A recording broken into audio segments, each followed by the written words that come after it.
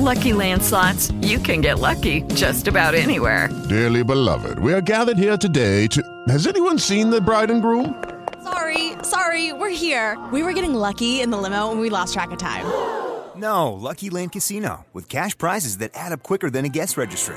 In that case, I pronounce you lucky. Play for free at LuckyLandSlots.com. Daily bonuses are waiting. No purchase necessary. Void where prohibited by law. 18+. Terms and conditions apply. See website for details. With the Lucky Land Slots, you can get lucky just about anywhere. This is your captain speaking. We've got clear runway and the weather's fine, but we're just going to circle up here a while and get lucky. No, nothing like that. It's just these cash prizes add up quick. So I suggest you sit back, keep your tray table upright, and start getting lucky. Play for free at LuckyLandSlots.com. Are you feeling lucky? No purchase necessary. Void where prohibited by law. 18+ terms and conditions apply. See website for details. Do you feel a shiver up your spine from fear? Yes, it's another story from the Nightshade Diary. You know what that means. Check under the bed and make sure no one or nothing is there. Is the closet door securely shut? Then leave your disbelief behind. Amp up your imagination and hang on tight for another ride into terror and mystery. And like all good horror stories, just imagine it's a dark and stormy night. And remember, screaming like a little girl is permitted. Lucky Land Casino, asking people, what's the weirdest place you've gotten lucky? Lucky? In line at the deli, I guess? Aha, in my dentist's office.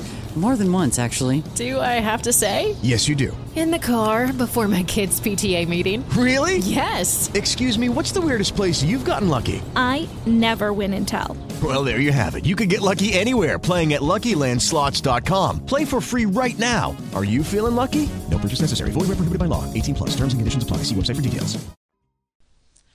The Horsehair Trunk by Dave Grubb. To Marius, the fever was like a cloud of warm river fog around him, or like the blissful vacuum that he had always imagined death would be.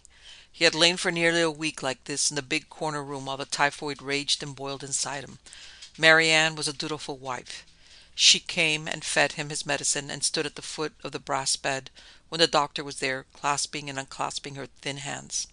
And sometimes, from between hot, heavy lids, Marius could glimpse her face, dimly pale and working slowly in prayer. Such a fool she was, a praying, stupid fool that he had married 5 years ago. He could remember thinking that even in the deep, troubled delirium of the fever. "You want me to die," he said to her one morning when she came with his medicine. "You want me to die, don't you?" "Marius, don't say such a thing. Don't ever." "It's true, though," he went on, hearing his voice miles above him at the edge of the quilt. "You want me to die, but I'm not going to. I'm going to get well, Marianne. I'm not going to die. Aren't you disappointed?" No, it's not true. It's not." Now, though he could not see her face through the hot blur of fever, he could hear her crying, sobbing and shaking with her fists pressed tight against her teeth. Such a fool. On the 8th morning, Marius woke full of a strange fiery brilliance, as if all his flesh were glass, not yet cool from the furnace. He knew the fever was worse, close to its crisis, and yet it no longer had the quality of darkness and mists. Everything was sharp and clear. The red of his necktie, hanging in the corner of the bureau mirror, was aflame, and he could hear the minutest stirrings down in the kitchen, the breaking of a matchstick in Marianne's fingers as clear as pistol shots outside his bedroom window. It was joy. Marius wondered for a moment if he might have died, but if it was death, it was certainly more pleasant than he had ever imagined death would be. He could rise from the bed without any sense of weakness, and he could stretch his arms, and he could even walk out through the solid door into the upstairs hall. He thought it might be fun to tiptoe downstairs and give Marianne a fright, but when he was in the parlor, he remembered suddenly that she would be unable to see him. Then, when he heard her coming from the kitchen with his medicine, he thought of an even better joke. With the speed of thought, Marius went back in his body under the quilt again, and Marianne was coming into the bedroom with her large eyes wide and worried. "Marius," she whispered, leaning over him and stroking his hot forehead with her cold, thin fingers. "Marius, are you better?" He opened his eyes as if he had been asleep. I see, he said, that you have moved the pianola over to the north end of the parlor. Marianne's eyes widened and the glass of amber liquid rattled against the dish. Marius, she whispered, you haven't been out of bed. You'll kill yourself with a fever like... No, said Marius faintly, listening to his own voice as if it were in another room. I haven't been out of bed, Marianne. His eyelids flickered weakly up at her face, round and ghost-like, incredulous. She quickly set the tinkling glass of medicine on the little table. Then how? She said, Marius, how could you know? Marius smiled weakly up at her and closed his eyes, saying nothing, leaving the terrible question unanswered, leaving her to tremble and ponder over it forever if need be. She was such a fool. It had begun that way, and had been so easy, he wondered why he had never discovered it before. Within a few hours the fever broke in great rivers of sweat, and by Wednesday Marius was able to sit up in the chair by the window and watch the starlings hopping on the front lawn. By the end of the month he was back at work as editor of the Daily Argus. But even those who knew him least were able to detect in the manner of Marius Lindsay that he was a changed man, and a worse one. And those who knew him best wondered how so malignant a citizen, such a confirmed and studied misanthrope as Marius, could possibly change into anything worse than he was. Some said that typhoid always burned the temper from the toughest steel, and that Marius' mind had been left a dark and twisted thing. At prayer meeting on Wednesday nights, the wives used to watch Marius' young wife and wonder how she endured her cross. She was such a pretty thing. One afternoon in September, as he dozed on the bulging leather couch of his office, Marius decided to try it again. The secret, he knew, lay somewhere on the brink of sleep. If a man knew that, any man, he would know what Marius did. It wasn't more than a minute later that Marius knew that all he would have to do to leave his body was to get up from the couch. Presently he was standing there staring down at his heavy, middle-aged figure sunk deep into the cracked leather of the couch, the jowls of his face under the close-cropped mustache sagging deep in sleep, the heart above his heavy gold watch chain beating solidly in its breast. I'm not dead, he thought, delighted. But here's my soul, my damned immortal soul, standing looking at its body. It was as simple as shedding a shoe. Marius smiled to himself, remembering his old partner, Charlie Cunningham, and how they used to spend long hours in the office, in this very room, arguing about death and atheism and the wither of the soul. If Charlie were still alive, Marius thought, I would win him a quart of the best Kentucky bourbon in the county. As it was, no one would ever know. He would keep his secret even from Marianne, especially from Marianne, who would go to her grave with a superstitious belief that Marius had died for a moment, that for an instant fate had favored her. She had been so close to happiness, to freedom from him forever. She would never know. Still, it would be fun to use as a trick, a practical joke to set fools like his wife at their wits' edge. If only he could move things. If only the filmy substance of his soul could grasp a tumbler and send it shattering at Marianne's feet on the kitchen floor some morning, or tweak a copyboy's nose, or snatch a cigar from the teeth of Judge John Robert Grants as he strolled home some quiet evening from the fall session of the district court. Well, it was after all a matter of will, Marius decided. It was his own powerful and indomitable will that had made the trick possible in the first place. He walked to the edge of his desk and grasped at the letter opener on the dirty ancient blotter. His fingers were like wisps of fog that blew through a screen door. He tried again, willing it with all his power, grasping again and again at the small brass dagger, until at last it moved a fraction of an inch. A little more. On the next try it lifted 4 inches in the air and hung for a second on its point before it dropped. Marius spent the rest of the afternoon practicing, until at last he could lift the letter opener in his fist, fingers tight around the haft, the thumb pressing the cold blade tightly, and drive it through the blotter so deeply that it bit into the wood of the desk beneath. Marius giggled in spite of himself and hurried around the office, picking things up like a pleased child. He lifted a tumbler off the dusty water cooler and stared laughing at it, hanging there in the middle of nothing.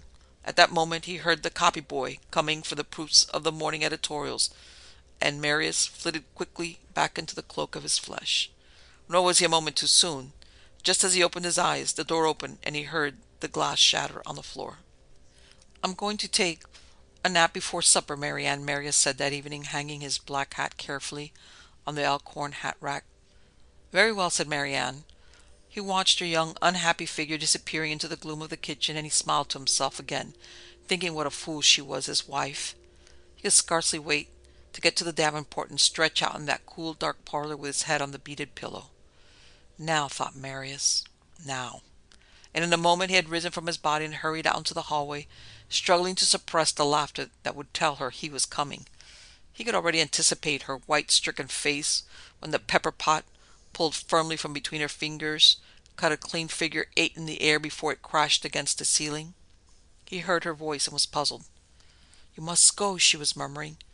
"You mustn't ever come here when he's home. I've told you that before, Jim. What would you do if he woke up and found you here?" Then Marius, as he rushed into the kitchen, saw her bending through the doorway into the dusk, with a saucepan of greens clutched in her white knuckles. "What would you do? You must go." Marius rushed to her side, careful not to touch her, careful not to let either of them know he was there, listening, looking, flaming hatred growing slowly inside him. The man was young and dark and well-built and clean-looking. He leaned against the half-open screen door, holding Marianne's free hand between his own. His round, dark face bent to hers, and she smiled with a tenderness and passion that Marius had never seen before. "I know," the man said. "I know all that. But I just can't stand it no more, Marianne. I just can't stand it thinking about him beating you up that last time. He might do it again, Marianne. He might. He's worse, they say, since he had the fever. Crazy, I think. I've heard them say he's crazy." Yes.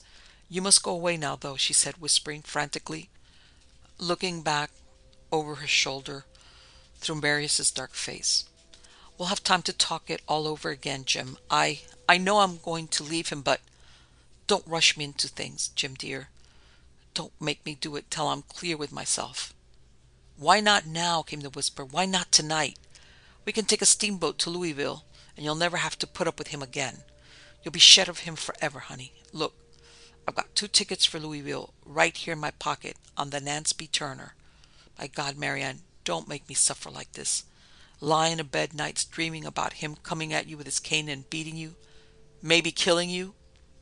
The woman grew silent, and her face softened as she watched the fireflies dart their zigzags of cold light under the low trees along the street.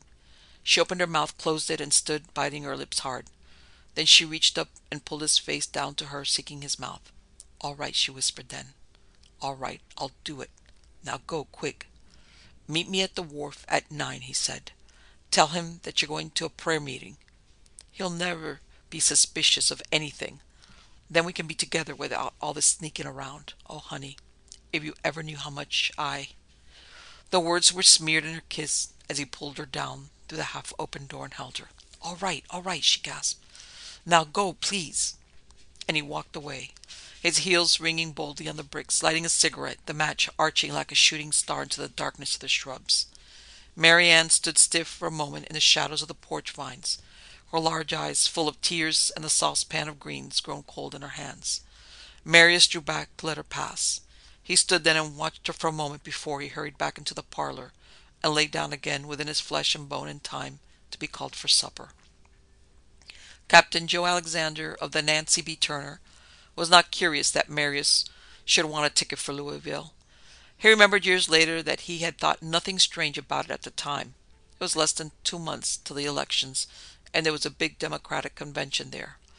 Everyone had heard of Marius Lindsay and the power he and his Daily Argus held over the choices of the people, but Captain Alexander did remember thinking it strange that Marius should insist on seeing the passenger list of the Nancy B. that night, and that he should ask particularly after a man named Jim. Smith, Marius had said, but there was no Smith. There was a Jim, though, a furniture salesman from Wheeling, Jim O'Toole, who had reserved 2 staterooms, number 3 and number 4. "What do you think of the presidential chances this term, Mr. Lindsay?" Captain Alexander had said, and Marius had looked absent for a moment. The captain had never failed to recount that detail, and then said that it would be Cleveland, that the Republicans were done forever. Captain Alexander had remembered that conversation and the manner of its delivery years later, and had become part of the tale that rivermen told in wharf boats and Water Street saloons from Pittsburgh to Cairo long after that night had woven itself into legend. Then Marius had asked for stateroom number 5, and that had been part of the legend too, for it was next to the room that would be occupied by Jim O'Toole, the furniture salesman from Wheeling. "Say nothing," said Marius, before he disappeared down the stairway from the captain's cabin, "to anyone about my being aboard this boat tonight. My trip to Louisville is connected with the approaching election and is of necessity confidential." "Certainly, sir," said the captain, and he listened as Marius made his way awkwardly down the gilded staircase, lugging his small horsehair trunk under his arm. Presently the door to Marius' stateroom snapped shut, and the bolt fell to. At 9 o'clock sharp, 2 Rockaway buggies rattled down the brick pavement of Water Street and met at the wharf. A man jumped from one and a woman from the other. "You say he wasn't home when you left," the man was whispering as he helped the woman down the rocky cobbles, the 2 carpet bags tucked under his arm. "No, but it's all right," Mary Ann said. "He always goes down to the office this time of night to help set up the morning edition." "You reckon his suspicions have anything to do with it?" The woman laughed a low, sad laugh. "He's always suspicious of everybody," she said. "Marius has the kind of a mind that always is suspicious. And the kind of life he leads, I guess he has to. But I don't think he knows about us tonight. I don't think he ever knew about us, ever." They hurried up the gangplank together. The water lapped and gurgled against the wharf, and off over the river lightning scratched the dark rim of mountains like the sudden flare of a kitchen match. "I'm Jim O'Toole," Jim said to Captain Alexander, handing him the ticket. "This is my wife." Mary Ann bit her lip and clutched the strap of her carpet bag till her knuckles showed through the flesh. "She has a stateroom next to mine. Is everything in order?" "Right, sir," said Captain Alexander, wondering in what strange way the destinies of this furniture salesman and his wife were meshed with the life of Marius Lindsay. They tiptoed down the worn carpet of the narrow white hallway, counting the numbers on the long monotonous row of doors to either side. "Good night, dear," said Jim, glancing unhappily at the porter dozing on the split-bottomed chair under the swinging oil lamp by the door. "Good night, Mary Ann. Tomorrow we'll be on our way. Tomorrow you'll be shed of Marius forever." Marius lay in his bunk listening as a deep-throated whistle took the quiet valley 3 times. Then he lay smiling and relaxed as the great drive shafts tensed and plunged once forward and backward, gathering into their dark, heavy rhythm as the paddles bit the black water. The Nancy B. Turner moved heavily away into the thick current and headed downstream for the Devil's Elbow and the open river. Marius was stiff. He had lain for nearly 4 hours waiting to hear the voices. Every sound had been as clear to him as the tick of his heavy watch in his vest pocket. He had heard the dry, raspy racket of the green frogs along the shore and the low, occasional words of boys fishing in their skiffs down the shore under the willows. Then he had stiffened as he heard Mary Ann's excited murmur, suddenly just outside his stateroom door, and the voice of the man answering her, comforting her. Lightning flashed and flickered out again over the Ohio hills and lit the river for one clear moment. Marius saw all of his stateroom etched suddenly in silver from the open porthole. The mirror, washstand bowl and pitcher, the horsehair trunk beside him on the floor. Thunder rumbled in the dark, and Marius smiled to himself, secure again in the secret darkness, thinking how easy it would be, wondering why no one had thought of such a thing before, except for the heavy pounding rhythm of the drive shafts and the chatter of the drinking glass against the washbowl as the boat shuddered through the water. Everything was still. The porter dozed in his chair under the lantern by the stateroom door. Once Marius thought he heard the lover's voice in the next room, but he knew then that it was the laughter of the cooks down in the galley. Softly he rose and slipped past the sleeping porter, making his way for the white-painted handrail at the head of the stairway. Once Marius laughed aloud to himself as he realized that there was no need to tiptoe with no earthly substance there to make a sound. He crept down the narrow stairway to the galley. The cooks bent round the long wooden table eating their supper. Marius slid his long shadow along the wall toward the row of kitchen knives, lying freshly washed and honed on the zinc table by the pump. For a moment he hovered over them, dallying with his finger in his mouth, like a child before an assortment of equally tempting sweets, before he chose the longest of them all, and the sharpest, a knife that would shear the ham clean from a hog with one quick, upward sweep. There was, he suddenly realized, the problem of getting the knife past human eyes, even if he himself was invisible. The cooks laughed then at some joke one of them had made, and all of them bent forward their heads in a dark circle of merriment over their plates.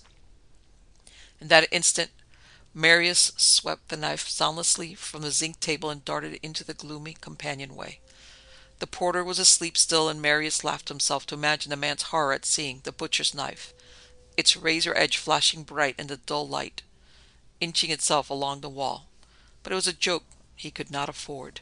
He bent at last and slipped the knife cautiously along the threadbare rug, under the little ventilation space beneath the stateroom door, and then, rising so full of hate that he was half afraid he might shine forth in the darkness, Marius passed through the door and picked the knife up quickly again in his hand. Off down the Ohio the thunder throbbed again. Marius stepped carefully across the worn rug toward the sleeping body in the trunk. He felt so gay and light he almost laughed aloud.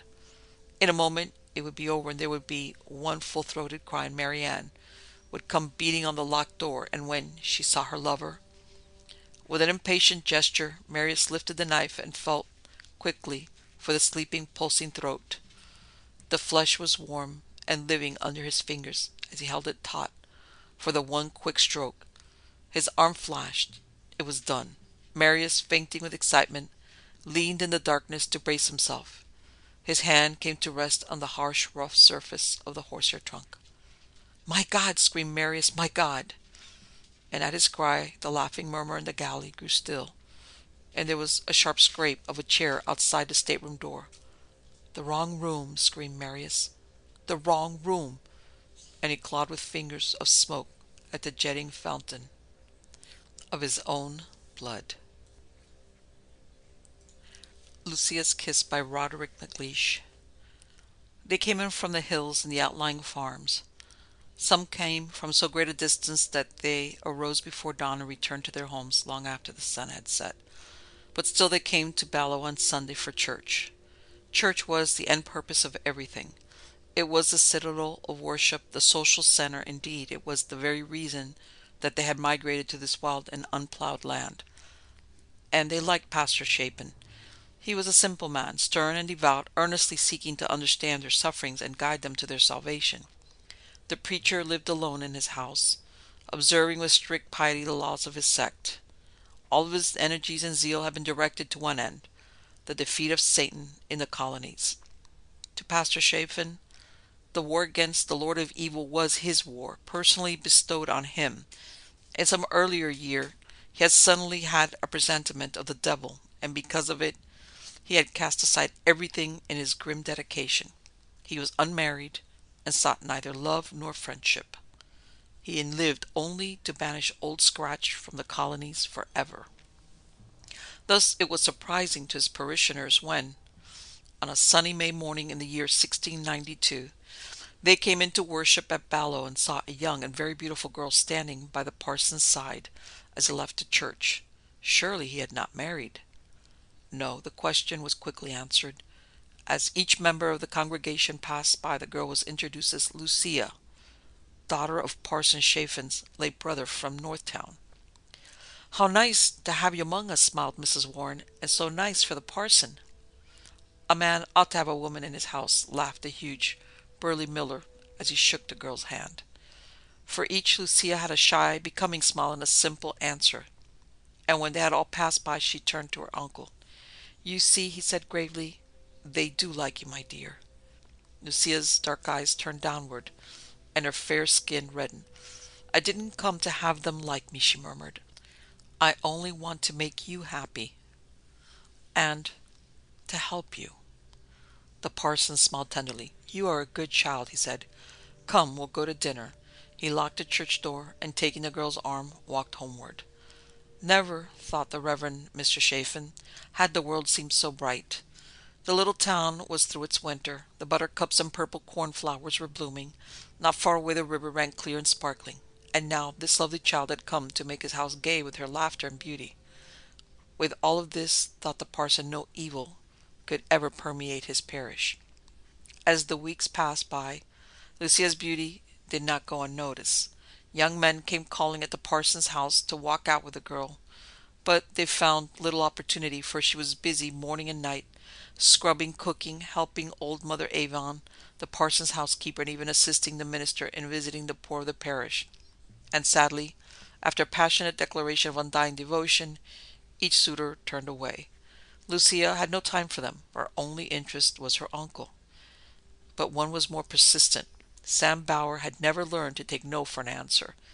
Each day he could be found in the minister's house, following Lucia about, joking with Mother Avon, and even helping the parson. It became accepted in the parish house that the young man would cut hay, reshoe the team, and help with the manual chores. And as the spring turned into summer and the summer to brown, warm autumn, a struggle grew within Lucia. Her growing affection for Sam was obvious, but she seemed determined to remain unmarried to serve her uncle until the end of his days. One night, when the minister had retired early, Lucia came into the room where Mother Avon sat sewing by the candlelight. The old woman looked up and smiled. "Good evening, my duck. And how are you out walking with your young man on this fine night?" Lucia sat on the long bench beside the fire and shook her head. "I told him to go away," she said softly. "Now, what a silly thing to do," cried Mother Avon. "He's a fine one, and the prize of every girl in town." "It's too late now," said Lucia, a catch in her gentle voice. "I'll probably never see him again." Now, the old woman soothed. "You just make up to him and tell him you're sorry, and he'll come back." "But how can I tell him?" sobbed the girl. "He'll never come back." "You might send him a note," suggested Mother Avon, resuming her sewing. "Have you no place where you could leave it?" Lucia nodded her head. "In the tree, on Cammers Hill." "Then you just write him one," said Mother Avon, "and take it there, and he'll come for it sure if I know my lads." "But I can't," wept Lucia. "I can't go there alone at night." She dried her eyes and looked appealingly at the old woman. "Would you?" Mother Avon laughed. "It'll be a poor man who'd bother the likes of me this night." "Write it, child, and I'll take it." So the note was written and handed to the old woman. "And where did you say the place was?" she asked. "On Cammers Hill, in the trunk of the dead tree." Mother Avon frowned. "'Tis a strange place. They say the witches meet there." Lucia smiled. "No witch would bother you," she said gently. "They come only for the wicked." Sam Bauer stood alone in the tavern, staring moodily at his tankard of ale. All around him the farmers and workmen were laughing and talking, but there was no joy in the big Sam's heart. He was thinking of Lucia, her strange reticence, and the quarrel that had finally parted them. In his simple, logical mind there was no reason for Lucia to turn him out. He saw that she obviously loved him, but the very fact seemed to frighten her. Suddenly the door of the tavern burst open and a girl's scream broke the soft babble of voices. Sam turned quickly to see Mary Turner, wife of Elias Turner, standing in the doorway. Her hair was loose and tangled, her dress torn, and her eyes wide with fear. She stood paralyzed for a moment, staring wild-eyed into the room, her breath coming in choking sobs. "Elias!" she gasped. "Elias!" She tottered forward to fall into her husband's arm. Swiftly the man gathered about her. A glass of brandy was brought, and presently the terrified girl opened her eyes and looked into their faces. "Elias," she said, her voice low in terror, "I saw it." "You saw what?" "Himself. I saw—" She choked and turned her face into her husband's arm, sobbing hysterically. Gradually she was soothed, and when she turned back to speak again her eyes were wide. "I was walking to Mother Gammon's. She's been ill. I went to take her broth. Suddenly, just this side of her gate, suddenly I saw a huge hound, a beast, Elias. His eyes were red, flaming, and his mouth dripped molten fire. He came for me, Elias." The man gasped. Elias Turner shook his wife roughly. "And then, Mary? I ran. I screamed. But he was faster than I," she sobbed, "and suddenly I fell. The dog leaped at me, roaring and growling. I threw up my hands as he came for my throat, and then—" "Yes?" "He spoke." There was a stunned silence. "Good God protect us," muttered one. "A very devil," said another. "The devil himself," sobbed Mary. "What did he say?" Mary Turner choked as she answered. "On Cammers Hill the witches fly, the first to go, the last to die." And then, sobbing with terror, she threw her arms around her husband's neck and would speak no more. Slowly the men drew away from her. Fear was in their eyes. They had dreaded this moment. For years they had heard the warnings, voiced through the land by the stern preachers, roared in the wilderness by Cotton Mather, told again and again from their own pulpit by Parson Chapin. They had heard that Lucifer would come to seize the colonies, that no man could escape the shadow of the Lord of Evil, and one day he would walk from the forest to claim their souls. They had shuddered at the solemnity of the sermon, and now the autumn night seemed chill as they thought of the warning that had come to them.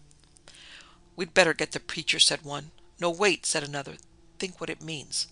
On Camer's Hill the witches fly, the first to go, the last to die.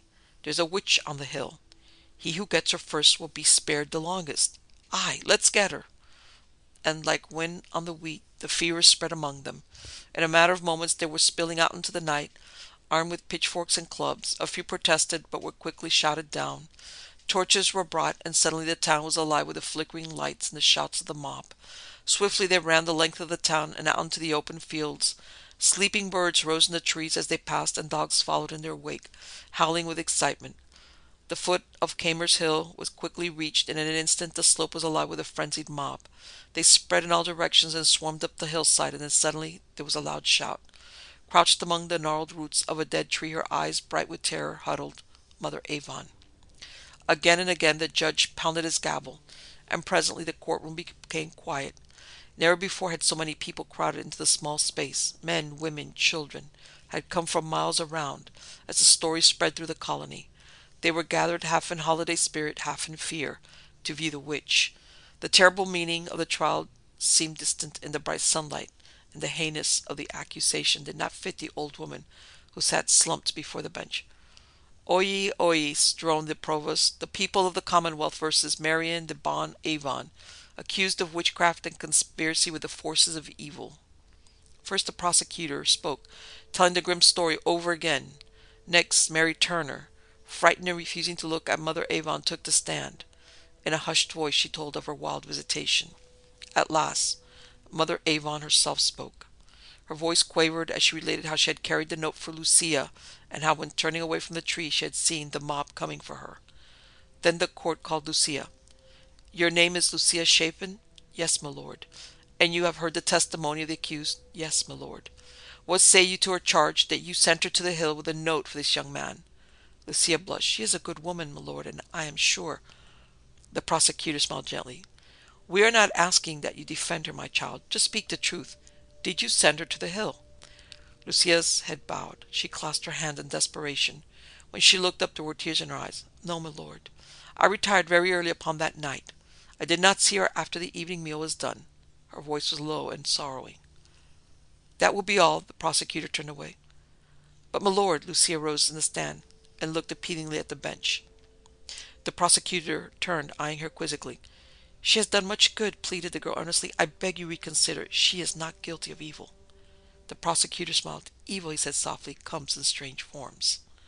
Suddenly Mother Avon was on her feet. "The girl lies," she screamed. "'Twas she that sent me."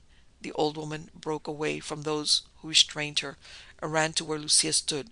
She fell on her knees and threw her arms around the girl like, "Tell them, child. Don't let them hang me." In an instant Lucia was on the floor beside her, her arms around the thin old body. "Spare her," she sobbed. "Oh, spare her." Swiftly the trial moved on as the damning evidence built higher and higher round the old woman, and at last, when Parson Chapin spoke, there was no power left to save her. Triumphantly the old man arose.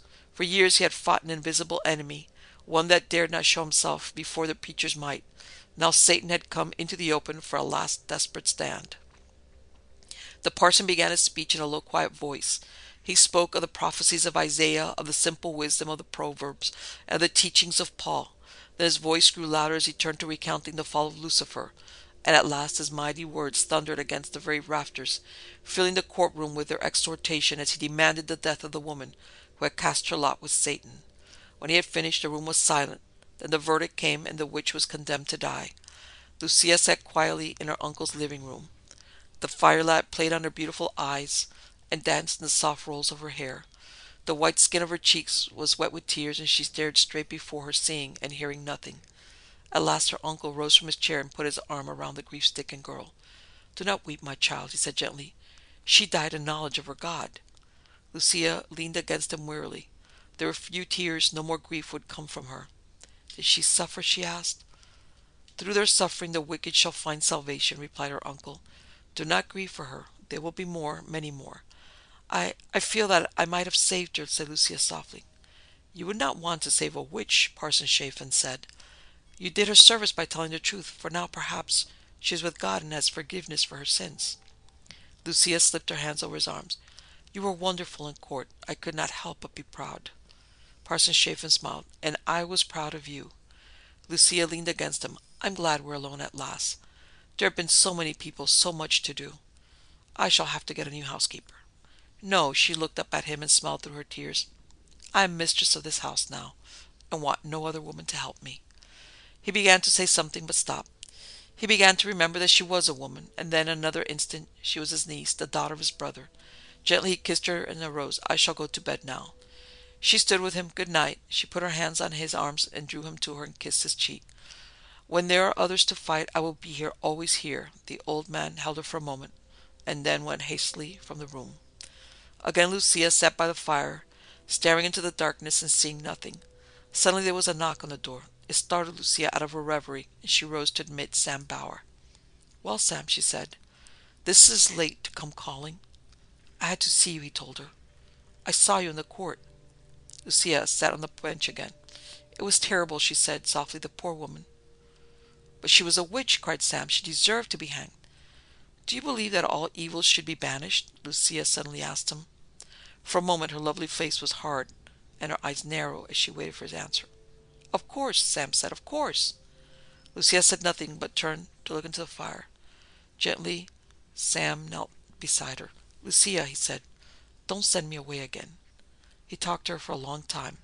He told her again that he loved her. He told her about the farmland he would buy, the farm, and the house he would build for her, and the children they might have. Suddenly she stood up. The tears were fresh on her cheeks again. Stop! She cried desperately. It can never be. I can't marry you. And why not? Demanded Sam angrily. I'm as good as any man in Ballo. It isn't that. I didn't come to fall in love. I came to... Abruptly she stopped speaking and turned away from him. What did you come for, Lucia? Asked Sam tersely. Good night, Lucia said. She did not turn back, but walked quickly from the room, closing the door behind her. The fall came, and then a cold winter followed that year, and the prediction of further mischief came true. As the winds howled through the Ballo's deserted streets, the manifestations of witchcraft were everywhere. A tree burst into flame in Piety Chester's farmyard, and Piety died by law before the week was out. In a nearby village, 3 little girls were suddenly seized with fits, and their mother was put to death. All through the colony, the disciples of Satan seemed suddenly busy. And always Parson Chafin was there. He had become exultant in his battle, restlessly probing every story and outburst, ruthlessly pushing the prosecution of the offenders. Some died screaming their innocence, others fought grimly for life until the rope snuffed out the last spark. From his pulpit the parson thundered out names and accusations, exhorting his congregation and proclaiming that the devil was abroad in the land.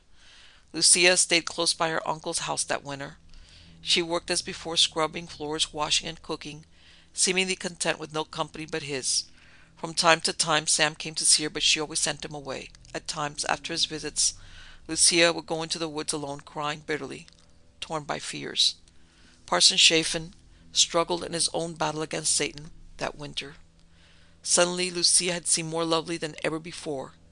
Her slim, shy girlhood had grown into the haunting beauty of a mature woman.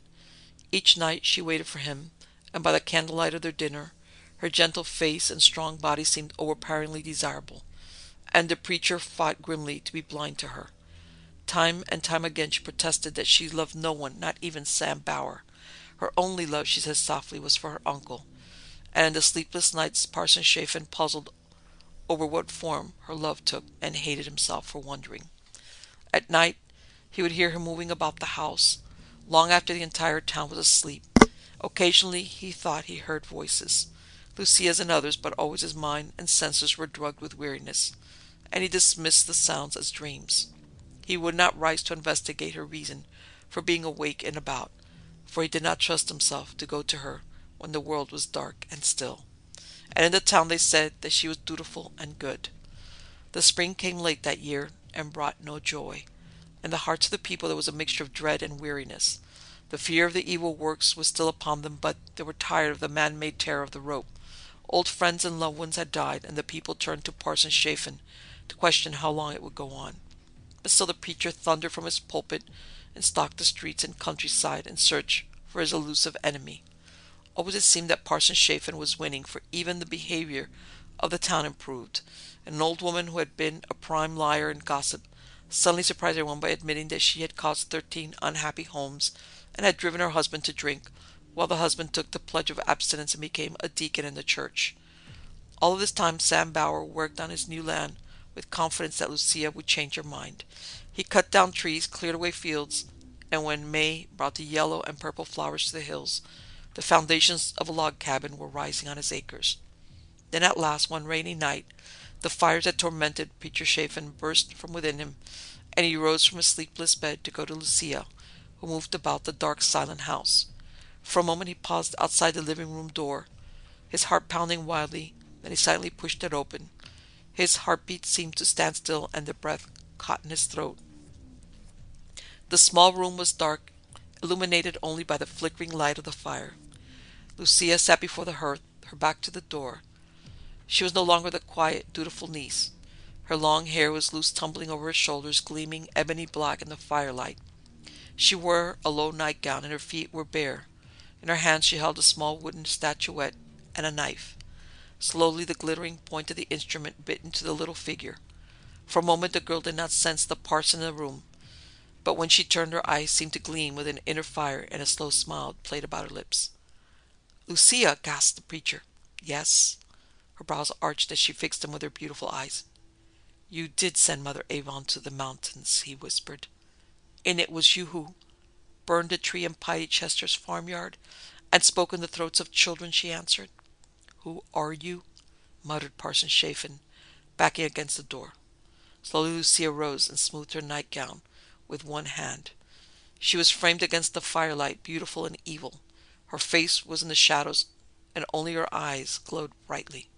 "1,000 women," she said softly, "over 10,000 years. When the victims of the Borgias died, it was I who poured the poison. And when Judas was tempted, it was I who held the silver." "Sister of Satan, Lucia," whispered the parson, his forehead bright with perspiration. "A name like his, Lucifer, Lucia, born of my brother, and come to defeat you," she smiled, "to manifest magic so that many would die, and thus to destroy you by their deaths, to make you loathed through all time as the witch-killer of Ballo." "But I have found you out," he cried triumphantly, "and I will destroy you to atone for what I've done." He lunged toward her, reaching for her slim body. "Not yet, Matthew Chafin," she purred. Swiftly she grasped him and ripped his shirt front open. Then, with a darting movement, she placed her mouth on his chest. Parson Chafin cried out in pain as her lips burned into his skin. He struggled to push her from him, and she fell back against the table, breathing heavily. "Here," she said, shoving the wooden statuette and knife into his hands. Then she ran screaming from the house into the rain. She stood barefoot in the little street, shrieking hysterically. Candles were brought, and soon a half-dozen men were by her side, calming and soothing the sobbing girl. The rain poured over her, wetting her hair and mingling with his tears on her face. He attacked me," she moaned. "He struck me and tried to kill me." Sam Bauer placed his arm round her. He spoke to her softly, his words coming with calm assurance. "What happened, Lucia, beloved? What happened?" "I came into the parlor," she sobbed. "He was by the fire. He was putting a knife into an image. Then I saw the mark on his chest, and he struck me. He tried to kill me." The men were silent. They stared in horror at the girl, hardly believing what she told them. Then one of them spoke. "'Twas he who hanged them," he muttered. "'Twas the devil's trick." "Aye, he hung my Meg, and 'twas he who made the tree burn and the children speak. 'Tis Satan himself." Angrily they rushed past the weeping girl and into the house. Parson Chafin stood numbly beside the table, holding the knife and little statue in his hand. He did not seem to see them there, nor did he protest when their rough hands tore his shirt to expose the smoking scar on his chest. It was burned deeply into his flesh, the sword with which Lucifer had attacked the city of God. Gray clouds scudded across the spring sky, and the wind moaned in the newly budding trees. Last year's leaves rustled over the ground, whirling past the heavy stake that stood buried in the earth. By 10 in the morning, the crowd had gathered silently around the place of execution, and by noon they brought the preacher. He stood quietly as they tied his arms and piled the brush about him. Some had come in pity, others came believing that they were about to see the death of Lucifer himself, and some could only remember what he had done, how he had guided them from his pulpit over the bitter years of the colony's birth. His sorrowing niece was not present. Lucia had been in the court at his trial, and her pleas for mercy for her uncle had moved the crowd deeply. It was with tears in his eyes that the prosecutor had asked her to desist. The parson stood quietly as they finished binding him, and then gently he began to speak. He asked of them forgiveness for the many who had died at his instigation. He asked forgiveness for his other sins, overzealousness, ambition, and pride. And then at last he began to speak of the forces of hell. Sam Bauer turned away from the outskirts of the crowd. He was one who came with loyalty in his heart for the minister. With his head bowed, he walked toward the parish house, the voice of Parson Chafin fading in his ears. The door was unlocked, and he went in without knocking. He had entered the living room where Lucia sat writing at a little table before the window. The girl looked up. "I did not hear you come in," she whispered. She was dressed in black, and the stern shade of the morning contrasted against her white skin. "He is about to die," said Sam gently. "Will you not go and bid him farewell?" She shook her head. "I cannot," she said, dropping her eyes. "He was the strongest among us," said Sam. "He was our faith itself." "Please," she said, "go now." He moved a step forward. "You have no one. Now will you marry me?" She shook her head. There were tears in her eyes. "I can never marry you, Sam," she said. "I cannot fall in love. I dare not. I dare not come for it." "That's the second time you've said that," he said, looking at her strangely. "Tell me what you mean, and I will go." Again she shook her head. "Please," she whispered desperately, "pity me and go immediately." "Look at me, Lucia," he demanded. "Look at me and think how happy we might be." "Please," she implored, "for the love of—" "Yes?" "Of Lucia." "Can you not say God?" "Go, Sam, now." There were tears in her eyes as she turned, pleading toward him. "What are you writing?" he demanded. Quickly her hand slid over the paper before her. "A letter," she said, "to my brother." "You have no brother, Lucia," he answered grimly. "Let me see it." He looked down. From beneath her fingers a thin coil of smoke curled as the edges of the paper turned brown and crinkled inward. Suddenly it burst into flame and was soon a smoldering ash beneath her fingers. "Now you go," she said softly and quickly, "for your own sake." "That's why you fear me," he whispered. "You dare not love a mortal. You dare not love at all." "I have tried to turn from you, Sam," she said. "Now for your own sake, I beg you go. Already I have damaged myself by sparing you." Sam looked out the window at the crowd in the square. "You can still save him," he said. "Go quickly. Tell them." "No," she said, rising. "I cannot. I dare not. It was he whom I came to destroy." Swiftly Sam took her by the shoulders. Her flesh was warm beneath his fingers and burned as he dug into it. "Look at me, Lucia," he said fiercely. "No, please." She turned her head and pressed away from him. "Lucia, you love me. Look at me." Her body shook and tears streamed down her face. Sam held her until she turned her head and looked into his eyes. "Now I will burn instead," she whispered, "but for it I will have a kiss."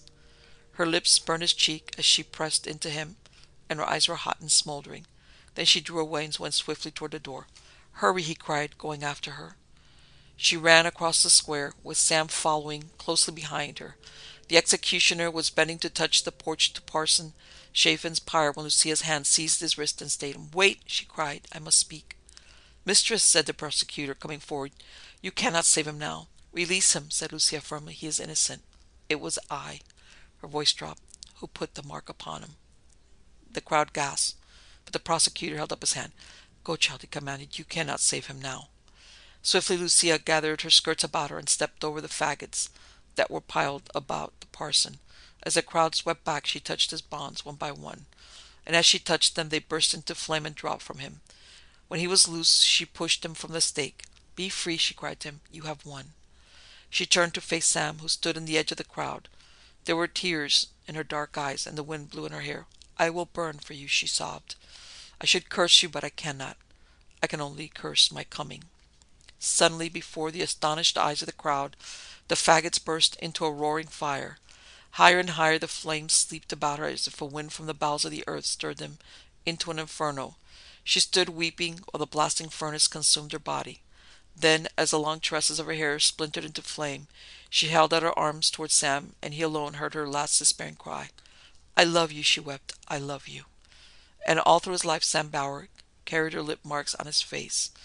But it was an honorable mark, and people looking at it would recall how the sister of Lucifer was defeated in the colonies by the love of a mortal man.